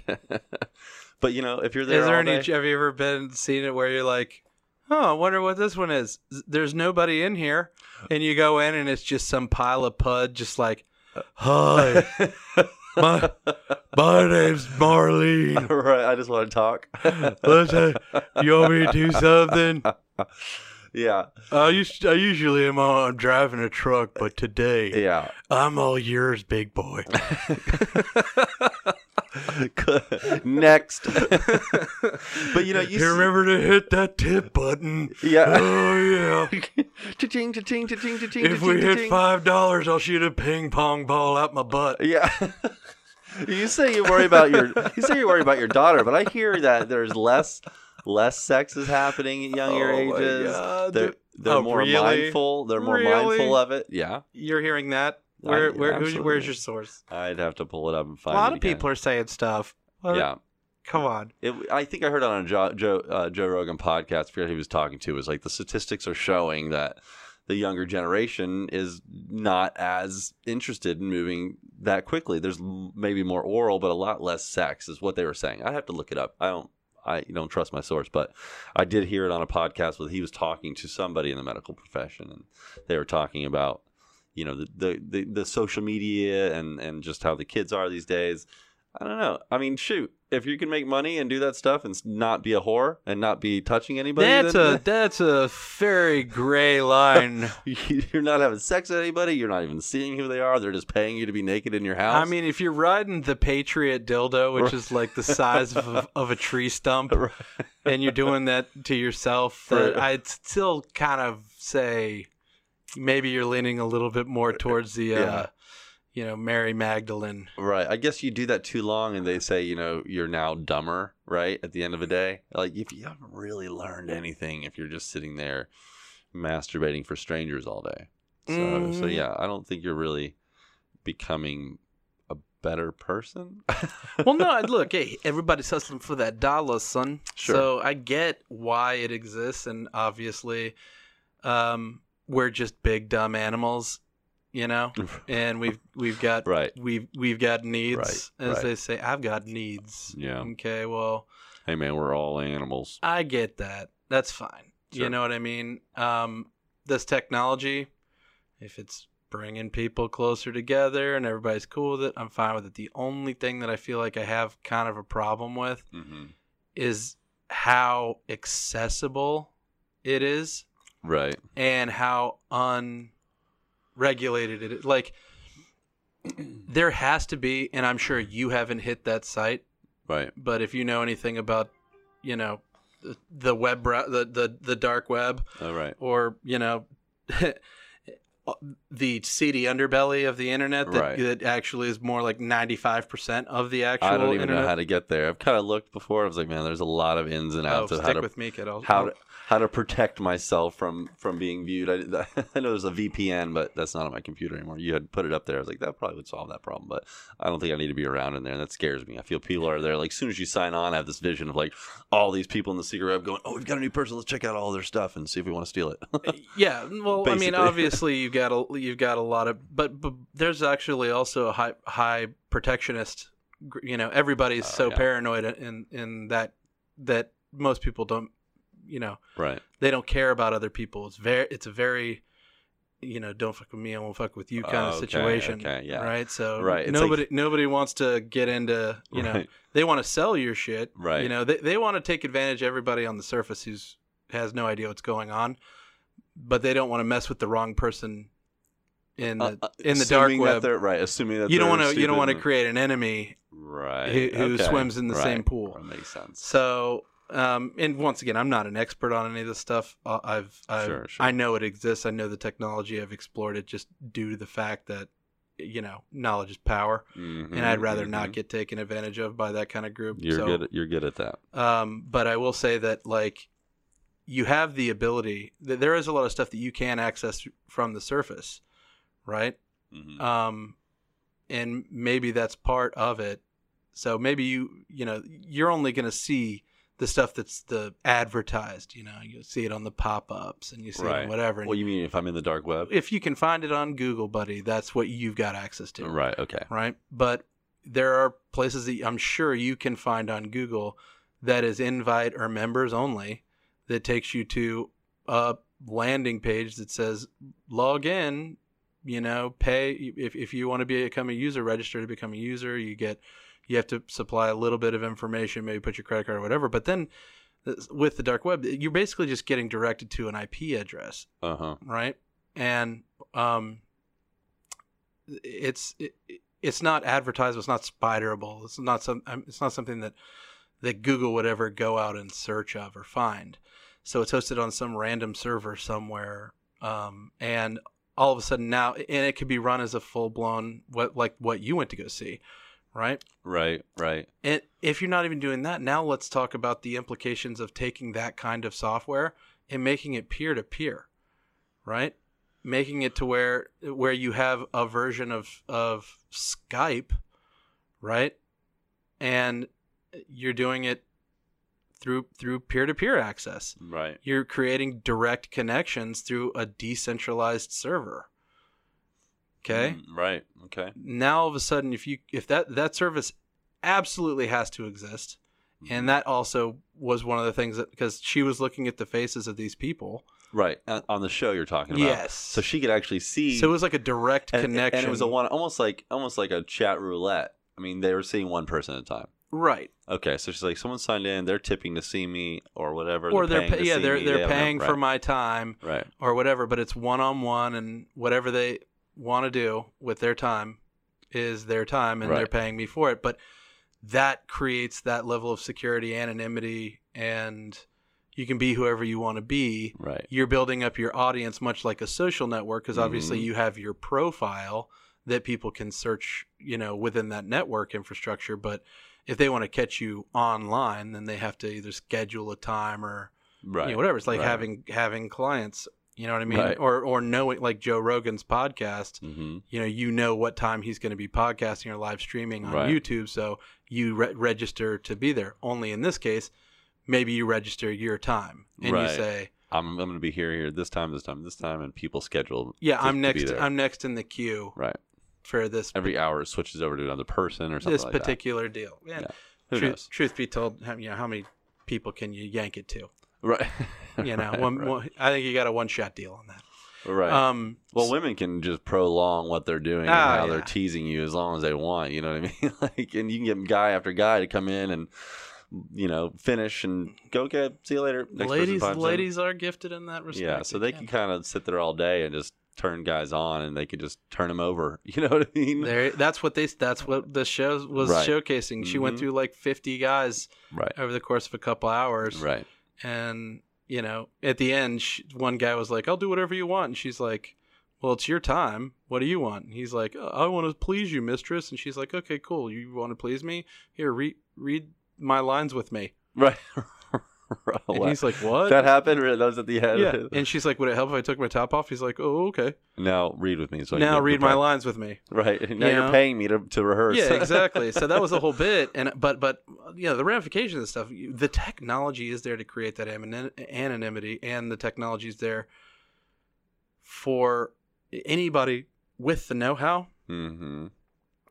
I imagine it's going to be, especially if it's decentralized, there's no way of knowing any information about the people, but that's the whole idea. It's blind. It's like, hey, if you know how to do it and set it up, our service, the service charge is based off of the currency that we make you use. Right. Meaning we accept cash and we give you tokens. You earn tokens when you do a show and you cash out on our site.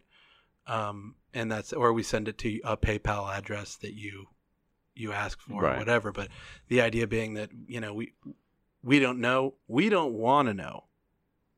Right. You know, follow our terms of service, which we're not going to enforce, but we are legally protected under our terms of service agreement. And then whatever you do, we'll just turn a blind eye to it. That's a dangerous concept when you're talking about, it's a lot less dangerous than sex trafficking. Right. Okay. But I see and where you're slavery. But mm-hmm. when it comes to kids who are really much, much smarter than a lot of the parents that I know, especially when it comes to tech, when it comes to these things, stuff like this could be going on completely underneath, you know, the nose of your household, and all of a sudden you're like, "Wait, where'd you get that new Coach purse, sweetheart?" Yeah, and it's like, "Oh, Daddy, I've started a business." What are you baking? Some cookies? Kinda. Yeah, and Allison, I'm gonna go with Allison's family for the week next week. She's cut to Paris. I'm gonna go to the basement. Yeah. Well, this is, I guess, kind of the progression of things from like 1-900 numbers, right? When you just call up, talk to somebody, you didn't know what they look like, they would just talk all sexy and turn you on, and like, that's where Maureen made most of her money, big boy. And then it went, but see, the kids these days, you know how when you were little, maybe high school, maybe middle school, you'd get a crush or something, you'd talk on the phone for like hours in the middle of the night? For sure. Now kids are, all they do, my nephew, like we've talked about before, 10, 11, 12 years old, all they do is FaceTime. They FaceTime. Can you imagine FaceTiming your new girlfine in 9th grade? And dude, there's some. You're up all night long FaceTiming. I mean, Apple so much is happening. And the They've got NSA so much got footage. So much bad stuff. Oh my god! I mean, that's the norm across. I really feel, and this is me talking. I'm coming at you hard, serious. Okay, I'm gonna drop some serious on you right now. I'm ready. I really feel like it's the millennials and even now more the snowflake generation, this younger group that's coming up, that made the dick pic, like, in sexting, a legit thing. So how do we leverage that? It was a joke before, like, oh my god, this guy has a picture of his dick on his phone. Now all of a sudden it's like, oh yeah, well, he's got a picture of his dick on his phone. All right, how do we leverage the idea? How do we come up with a platform for people for sexting, video sexting, whatever? I think we need to come up with something that's in your handheld device. Oh, you're trying to appeal to the creative side of me, aren't you? Yeah, and you're trying to get my juices flowing. I really think I can come up with a better mousetrap. I really think we could come up with a way to benefit from this huge movement of people that are using this. It's probably there already. You don't think that money's a little bit dirty? It is dirty. Meaning, isn't it kind of like getting paid in sweaty dollars that have been wadded up and thrown at you? Right. It's almost, not quite, but it's almost like if Facebook, if the creators of Facebook were like, here's what's going to happen. Everybody's going to use it. It's going to change everybody. It's going to be the worst thing that ever happened. They're going to become addicted to it. Let's do it. We'll take all their money. The marketing is going to come flowing in. They did that. Right. Exactly. I mean. Okay. So, yes. Now, they conspire? I guess to your point. Right. Of course, his is still money is still green, and corporate greed has never really hurt anybody. Right. But yes, I agree. That's dirty money. Let's leave that up to somebody else who's passionate about it. All right. So let's just say that we're not going to pursue this. Let's still think about what you could do. How would we do it? We'll give that person the idea. Are you asking me how I would do it? Right. How do I create the ultimate sexting platform? Right, including FaceTime, Videoage, all the things you could do. Totally one-on-one. Mm-hmm. It would have to be decentralized. Right. Right. So you're talking about creating an encrypted connection. Right. But in order to do that, you do have to have some sort of server that's hosting the video. You got to receive the stream.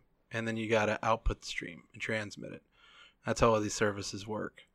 Right? So like YouTube, you're uploading your stream to YouTube, and then it's spitting it back out to everybody while it converts it in real time to a format that could show up on a phone that may not support the bandwidth of the video being live streamed at the time. Mm-hmm. All right, so that's a little bit too much, I would say.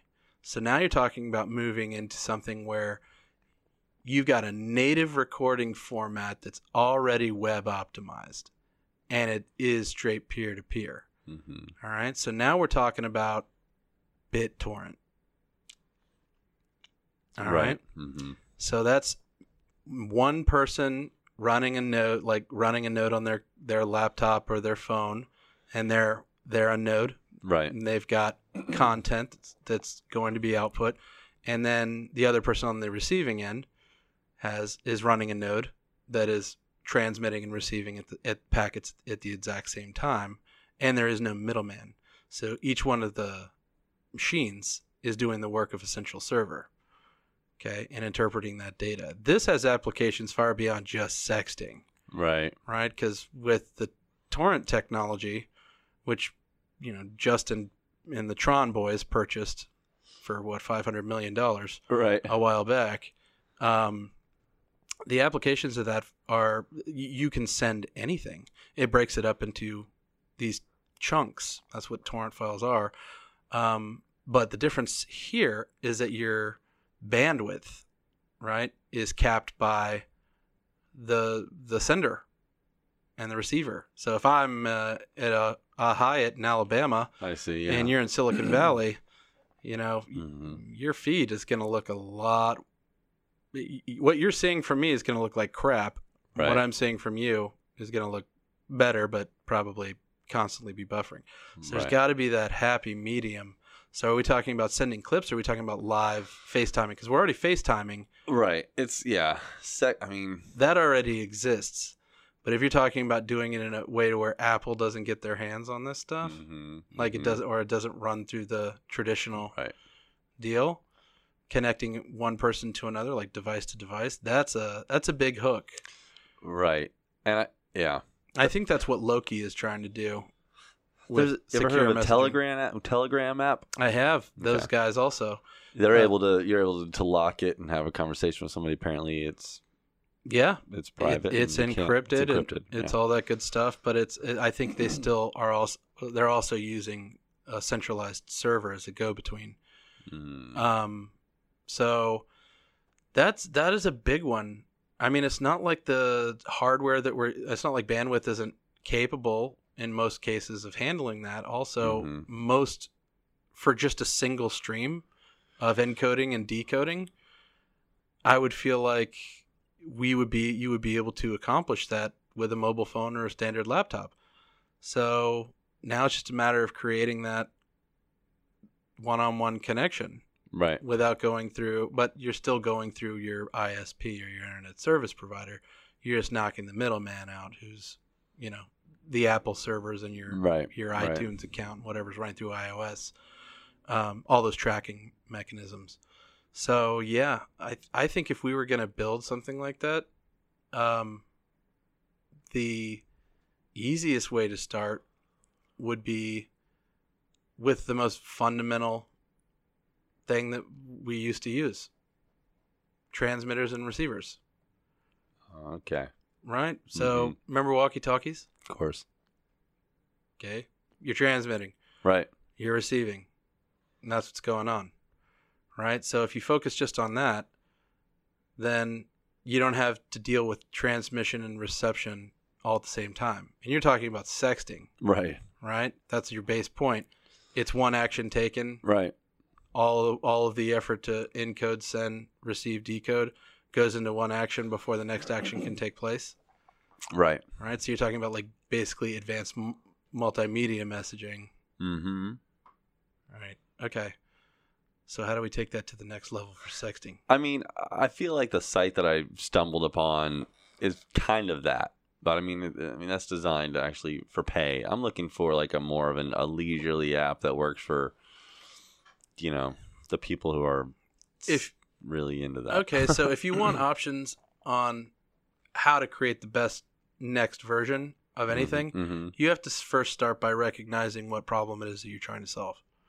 So what problem is Right. it? What's the problem that you feel is necessary to solve with, like, what is it in the world of sexting you want to capitalize and exploit Right. this open world of sexuality that's you know. I guess I'm trying to, and I can't be the one because I'm not around it. I don't have kids. None of those things. But I guess I'm trying to figure out what's the next platform for these kids that are growing up with nothing but tech, and every like all-nighter phone call with a new girlfriend is FaceTime, you know, and that's new to that age group as far as like what it was like for us back then and what it's like for them now using these things. What is the next thing they're going to need based off of their age group, the way things grow? You know what I mean? Like, you're in high school, you are on your FaceTime with your girlfriend all night long, and how does that male or female at that age grow as into college? You know, what's the next thing? If they're doing these things now, we didn't do them, and they are probably sending a lot of naked pictures. They're probably doing these things. I've got it. Okay. I've got it. You see what I'm saying? I see what you're saying. Okay. You want to take it to the next level? Mm-hmm. Okay, what is the hardest part about sexting? As somebody who's obviously never sexted. Right. Like, I don't know. I don't have an experience. I was always kind of like, I don't really know. How the easiest way to figure out the biggest problem with sexting mm-hmm. is to figure out the biggest problem with selfies. Mm-hmm. And that is, if you can't see what it is that you're taking. Have you ever tried to take a selfie with the backside of your camera? Without the screen facing you? Yes. Yeah. Okay. That's exactly. I'm off left or right. That's exactly what you're doing right. when you're sexting. Right. You're trying to get a good shot of your crotch mm-hmm. or your bum or whatever it is. So you could either stand in a mirror, which is totally tacky as far as I'm concerned. Yeah, you try to do it where you can't really see the arm or that you're taking your own picture. Yeah, exactly. Okay. You could try using a selfie stick, pull it back enough to where you could actually catch a glimpse of whatever, but most guys want the money shot. You know what I mean? Most chicks love balls. You know what I mean? They really want to get a shot. That is debatable. The closer you are to the taint in a pair of saggy nuts, the better that dick pic is going to come out. Yeah. She wants the glory. Yeah. Right?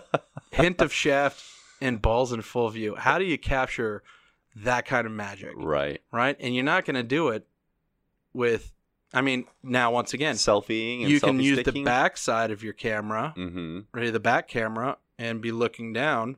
That's an awfully weird angle, right? It's basically like looking at your camera sitting sideways on the table. It's that you just see the thin veneer, and you have to angle it a little bit. So then it makes your thighs look a little chubbier than they should be, right? Or your gut because it's at an angle, right? And perception's everything. That's why these twains or teenagers or whatever are taking 1,000 photos to get before that one perfect pouty lip, duck face, sweet Instagram filtered joy. What I think is, if you can create a mini wireless camera that can connect via Bluetooth, right? So think of like a GoPro, but smaller. Okay. Like it's just a tiny little camera that connects to your camera via direct Wi-Fi or via whatever. And it works up to 300 feet if you want. Then you can have your phone, put the camera wherever you want, and snapshots it could work with your hand. It could work underwater. It could work anywhere and everywhere. GoPro has the ability to stream to your camera what it's recording. But this tiny little camera, the idea is that it's super cheap. All it is a camera and a transmitter, and it just transmits the image. All the functionality is in the app on your phone, basically. Yep. So it's just streaming that content directly to your phone. Your phone's doing all of the recording. Now you've got full access. It could be something that you put a ring on and slide on your finger. Right. So now your finger's just like wherever you point. Put it on a toy. Wherever you're pointing your finger, that's what's cooking. Right. That's what's on. That's what's being showcased. All right. So let's take this. I like it. I like where your head's at. Let's take that and what if you create? Okay, so you've got the camera and you've got an app. What if the app is kind of a game, right? Where you pull it up, you sign on, you start to do your sexting. You have the person you're going to sex with signs onto the app at the same time, and then you have something. It asks you questions. What do you want to see? Do you want to see this, or you roll some sort of dice, or you do this, and it says, hey, he has to do this, or she has to do this, or this says this. I don't know. I'm just reaching, trying to make it kind of fun, interesting, and it'd also be like Snapchat, where you would do it, and whatever you would do would probably end up being deleted. So you're talking like a truth or dare kind of something like that. That kind of helps the timid the timid sexter come say, hey, we'll come in here and this will kind of guide us through it. So you could call it like X apps. Right. And you have little add-ons that you can add to the app. Exactly. Like or pay for if you wanted to do this or that. But it also is kind of a guide that helps you. I think throwing the money into the mix makes it a little cheap. You're Well, assuming that people would use this app have kind of a trusted relationship with the other person. Right, exactly. Right. So Right. It's not like a roulette thing. I wouldn't pay my wife to send me photos of her nooch. Right. So I think there's something there. Not for us. That's not our world, but well, I'm just talking about multi-applicational use. Because if you take this out of the sexting world, if you do have this little mini kind of camera, imagine like it's essentially like having a spy camera, right? Whenever you want. That has a one-way direct thing to your phone. Now, imagine being able to put that. It's waterproof, and it's 300 meters or whatever in terms of however far your Wi-Fi signal is. Imagine being able to put it on a snorkel and go into Hawaii and using it there. Without having to take your phone off of the boat or put it into one of those cheesy plastic bags. Now imagine being able to, use it as like a nanny cam. Right? For a tablet that just sits in your house all the time and it just wants to record on motion. Okay? There's a million and one... Which they do that. I mean, they have the cameras at home that you could have your phone at work. I'm talking about a camera that costs like $25. Literally just an extension of the camera on your phone. Exactly, but it's portable and it's the size of, let's call it a quarter. Right. Okay. But it's thicker. It's like it's basically the size of maybe 5 or 6 quarters that are stacked. Right. And that's the size of it. And you can put it anywhere. It has distance, is waterproof, is shockproof, is all these things, and it's super cheap. I mean, you could literally put it, I mean, the camera technology has been going over. I mean, between the doorbell ringing and all these camera devices that are out there that are for animals that you can kind of chime in and talk to your dog. I mean, I don't know one like this, and I think it could definitely be a part of the space for sure. I like what you're talking about. Well, it just makes sense to me. I mean, aside from like all of the misuses for something like that, where you've got like the janitor who's, setting it up in the ladies' restroom, right? Something like that. Obviously, there's people who are going to be misusing this stuff. They're already misusing the tech that's out there now, right? I would probably put it in the Song Girls locker room over at USC. That would be my thing. Right. Want to know what's going on over there. Apparently, they've been stealing. I'm joking. But yeah, I mean, I think the applications for something like this is definitely like it's small. Like you could put it on your drums. Yeah. You could put it on your drumstick. Right. And it would get the whole thing. That'd be great. Yeah. You know what I mean? It's something small that you can beat up you could use, as I said, for sexting, for shooting your own homemade stuff. Right. For anything and everything. You could even use it if you've got a busted ass ride and you don't have a backup rear view camera. But okay, you still have to see. Well, if I drive a 1989 Honda Accord, I obviously don't have, right. I'm using my phone for everything, and I obviously don't have rear backup cameras. Right. So you're driving. You've got the camera. My camera's right here. I got on my dashboard, right. And I put one of those cameras out there on the back of my thing, and now bing bang boom, I got myself a backup camera. Boom. You know what I mean? So yeah, I'm picking up what you're putting down. Are you? And then even cooler than that is that you could take 2 of them. You could have multiple feeds, and wear them like on top of your glasses. Yeah, and you could shoot stereoscopic VR. So now it's like you got a real world VR experience for $50. Yeah, just move your mouse around. You can see what I'm seeing. Oh, I wouldn't even do that.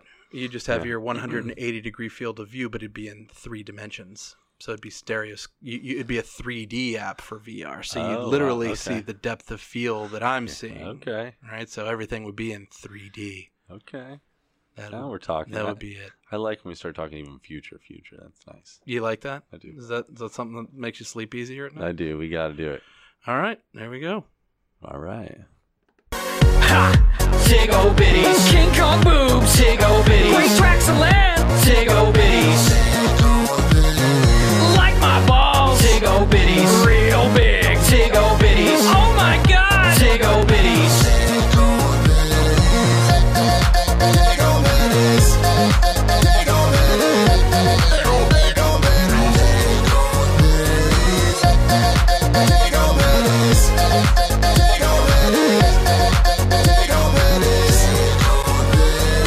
She said yes, so I'm getting ready. Stain on my shirt, mom's spaghetti. I pick her up and I'm pretty sure that she'll let me motorboat like. I try to cop a feel once we get to school. She said, no touching, that's the rule. Principal walks up on the scene. It's time to announce prom king and queen. Your favorite Martian and Tig-o bitties. Congratulations to you both on winning. Time slowed down and she jumped for joy. Then out of her dress jumped something more. Tissues flew and rained from the sky. Oh my god, you stuffed your shirt. Your favorite Martian in a world of hurt.